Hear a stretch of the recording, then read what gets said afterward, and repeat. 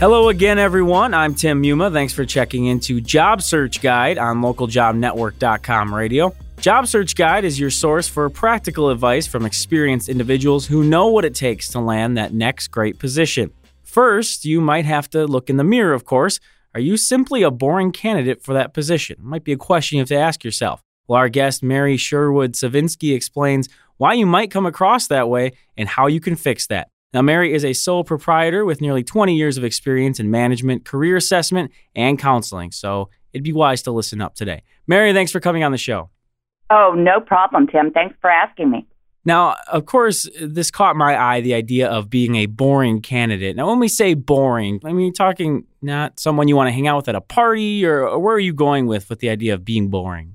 Not necessarily that, Tim, although it could be both. Mainly when I used the word boring, I was referring to the fact that you don't stand out to employers. Employers don't want to talk to you or look at you for a job or to consider you for an interview. And that's one of the biggest things that you need to do as a job seeker, of course, is to stand out and to make the employer want to speak to you about an interview or a job offer. I think that makes perfect sense. A lot of the same advice that I'm sure we've given to people throughout the years. Now, when we talk about this job search, a lot of times you hear, well, if you don't have a job, especially, it is your job to find that job. Is there a danger in spending so much time and effort constantly focusing on that, or what might be a better tact in your mind?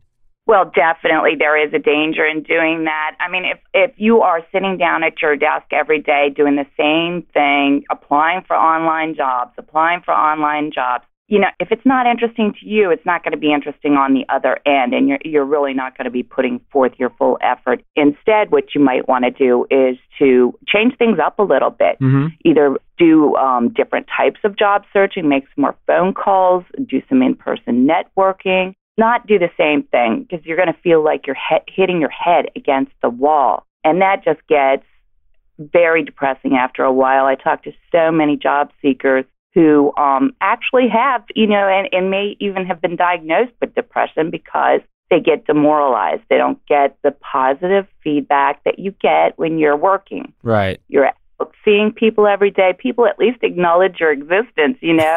You get a smile when you pass somebody in the hallway and that sort of thing. And when you're at home alone looking for work, you really don't even get that social acknowledgement. And after a while, especially if you're in a long job search, it can wear on you, and it gets difficult to, you know, keep up your momentum and your enthusiasm. Sure. And that's going to really come across, and it's going to hurt you in the job search process.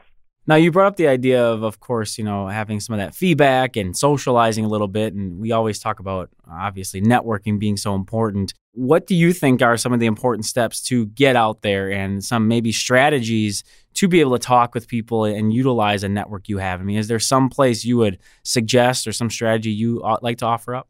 Well, you know, the first thing is to have something different to talk about other than job search. You know, again, if you're in an extended job search, this goes 10 times for you, because people that you know in your family, after a while, they get tired of hearing about, you know, how hard you're working at your job search or how few jobs there are out there or whatever you have to talk about. So join an organization, do some volunteer work. Read the paper, read your industry news, have something different to think about so that as you do get out and meet people, you have something to talk about besides your job search, and you're an interesting person that they're going to think about and say, hey, you know, I just met this guy. He seems really on the ball and sharp, and I know he's looking for a job, but I think he'd make a great employee. Rather than, you know, just the opposite. If you don't have much to talk about or even anything to say, you're not going to make that impression when you do get the opportunity to see people in person. Right. If you're a religious person, you know, a lot of times people overlook the church. And, you know, I do get people that are very religious, and I'm always kind of shocked to hear that they haven't gone to their church or their pastor for assistance or guidance or to help network. You know, they have 200 or 300 members of their church, all helping kind people, and they don't think to ask for help there. I mean, that's 200 or 300 people you can network with, and they know, you know, however many other people. And, you know, just getting out and seeing people in person, having some face-to-face time in a positive setting like volunteer or church or, a business group of some sort can really make a big difference for you if you're job searching. I think you raise a great point there that a lot of people underestimate what their network really could be if they just sort of looked outside the box as opposed to, well, I worked with this person or this person's in the industry. So I love that you brought up the point of all these organizations and that you might already be a part of. I think that's a great piece of advice. Let's take it into some of the more technical sides. You're talking about resume, cover letter. What would you point to as being maybe the common mistakes that people make when it comes to these documents that make them a little boring and not stand out, as you talked about? Sure. The biggest one, and it's one of my pet peeves, and I do preach about it. I'm sure all my clients can attest to that, is using a template. Sure. Using a template as is. I mean, if you're using a template, other people are using a template, whether it's for your cover letter or your resume. And it's not going to be possible to stand out if you use a stock template. Even if you make a couple of changes, it's going to be recognized for what it is, and it's not going to make you stand out to the employer. So really tailor your documents, both the cover letter and your resume, to make them unique to you and what you have to offer an employer. And it's very important that your personality and or your sense of style come through on both documents in terms of wording or in terms of how you're presenting the information, so that it's really you on paper. And it's a sales document. Both of them are. Both of them do a little different things, but they're both sales documents selling you to the employer, whether it's to get you in for an interview, whether it's to get a phone call or, in the end, an offer. But it is a sales document. I think people forget that. And what they do instead, which is unfortunate, is they kind of regurgitate their work history and are so caught up in documenting every little thing they've done and getting credit for that. It's not a document to get you credit for what you've done. It's a document to sell the employer on what you have to offer them. It's about the employer. It's not about the job seeker. And I think that's very difficult for job seekers to understand because, they are kind of demoralized. And it is so hard to keep your self-esteem up when you've been off work for so long. But that's very important that, again, you are represented by those two very important documents, your cover letter and your resume, and that you're comfortable with it and that it represents who you are and what you have to offer. Now, aside from, of course, having a professional take a look, maybe someone like yourself, at the resume and cover letter, who would you suggest would be a good individual or two to take a peek and maybe offer some suggestions, give you a little different perspective? Who do you think would have a nice handle on that? Sure. That's a great question. And just by the by, even when I do someone's resume, I often will suggest that they have somebody in the industry or a coworker, if they're working, that they trust, look at the documents to make sure they're impressive in terms of the industry. Right. And that they're getting across key points to that industry or that company that the person is, looking to get into if they know someone there. Okay. So it's always real important to have somebody else. The more eyes on it, the better, number one. Anyone that is trusted, a mentor, of someone that has a good command of the English language. Not all of us do.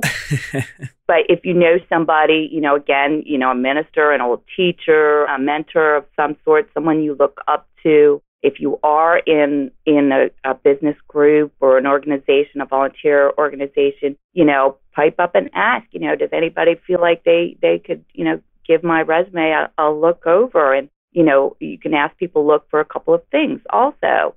And you might ask different people to look for different things. One person might be really good at grammar and spelling, and they can look at it from that perspective. Another might be more creative, and they might notice some formatting changes you can make. So, really step back. And if you've looked at your resume a lot lately, put it away for at least a day, and then pull it back out and look at it yourself and try to pretend that you're the employer. What do you see? What stands out to you? What doesn't stand out to you, more importantly, that you might need to add in there? And again, the more eyes, the better. It will never hurt to have another person look at it. Just because they give you feedback doesn't mean you have to do what they say. You should definitely, not let your feelings be hurt. And it's kind of hard to put yourself out there. Mm-hmm. You really want to do your best on these two items. And to do that, you're going to need to look for some input and some feedback.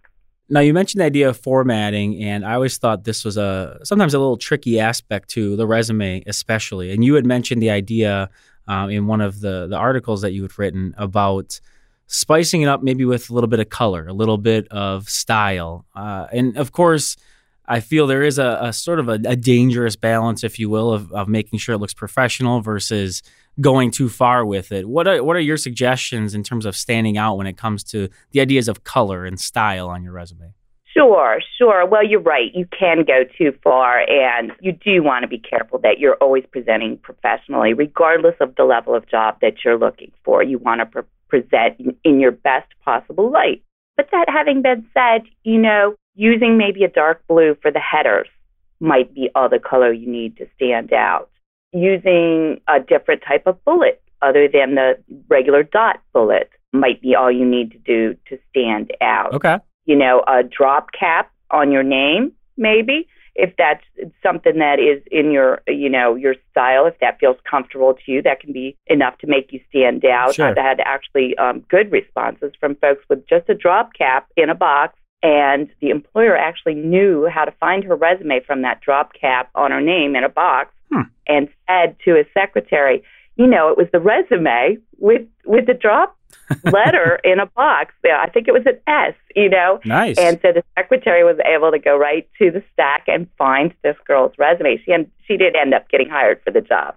So, it's just the little things. And again, you do want to even just visually stand out from the rest of the pack so that, again, in this huge stack of applicants that the employer has, they can quickly find and identify your information.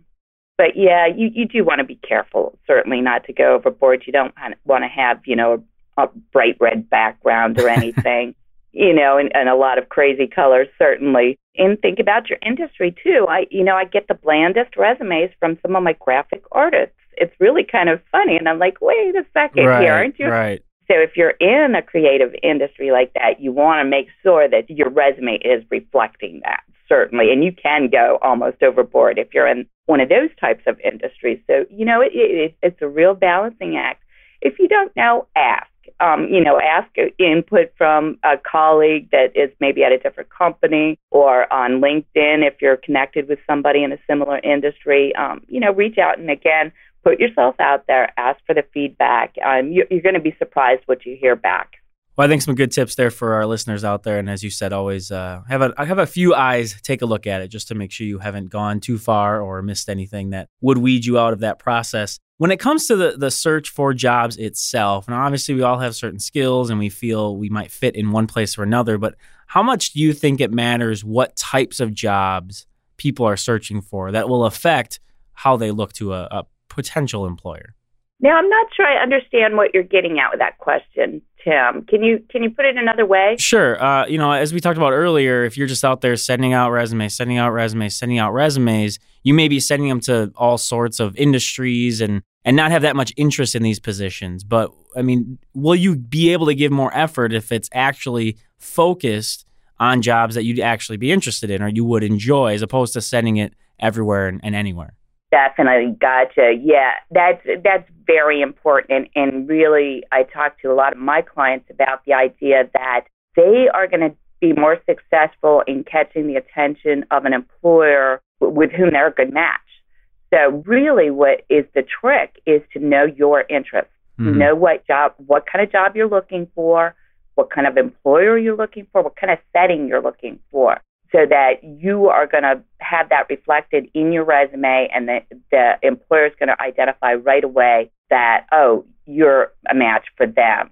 For example, if you want to work, if you like to work as part of a team and you're a real team player and don't like being isolated and holed up in a little office, let's say, you're gonna end up presenting in a way that's going to attract an employer that has a real open communication style and a team approach to all of their work. And that's going to be pretty readily affected or communicated on their website. Sure. And you can note that in your cover letter and say, I was very impressed by the open communication style that your company has. And I see, that you take a team approach to all your products and services. That's exactly what I'm looking for. And that's going to impress the employer a lot more than, oh, geez, okay, let's put in this other application, see what happens. Mm-hmm. You're probably not going to get too far, and that effort's not going to pay off. Sure. So this will really not take the time to put in an application if that's how you feel about it. Well, Mary, you've definitely given us some nice advice and strategy here for those that maybe are looking to spice up their job search a little bit and not be so boring, or however you want to phrase that. But we are getting low on time, so I wanted to give you the opportunity, as we do with all of our guests, to sort of wrap up the conversation, give our listeners a takeaway from what we've been talking about. So if there was anything you wanted to emphasize here or touch on briefly before we closed out the show, the floor is yours. Well, again, the biggest thing is to know what you're looking for. Make sure that you're presenting yourself in a way that's going to get you what you're looking for, so that the employer can see that you are the match for them and the one that they want to call in for an interview, if not hire. So that starts with knowing what you're looking for, and it's probably not just a job. So keep that in mind. Make yourself stand out a little bit with your resume and your cover letter. Always have somebody take a look at it for you, a couple people if you can. Put your best foot forward. Make sure you stand out, but don't get too out of hand with it. And you're going to be fine. Just keep trying to move forward, do different types of job search than just online applications, and you will get a job. But you need to follow up. That's the only other thing we didn't get an opportunity to talk about, and that's super important. Follow up on those job applications if you do want to get a job, because that's going to make you stand out. All right. With that, we will wrap it up here on Job Search Guide, and we do trust that some of the tips you've heard today will help you in your specific search. Our guest has been career and occupational consultant Mary Sherwood-Savinsky. Mary, where can people find more about you if they're interested? They can email me at lifeworks@mail.com or check out my website, www.life-works.info. All right, perfect. Mary, thanks again for the insight today. We do appreciate it. Thanks for having me. I hope we helped a few folks. Me too. And as always, we do want to hear from you folks out there listening, so send us an email at ljnradio@localjobnetwork.com if you do have any comments or suggestions for any of our podcasts here on LJN Radio. Once again, I'm your host, Tim Muma. Take care, everybody.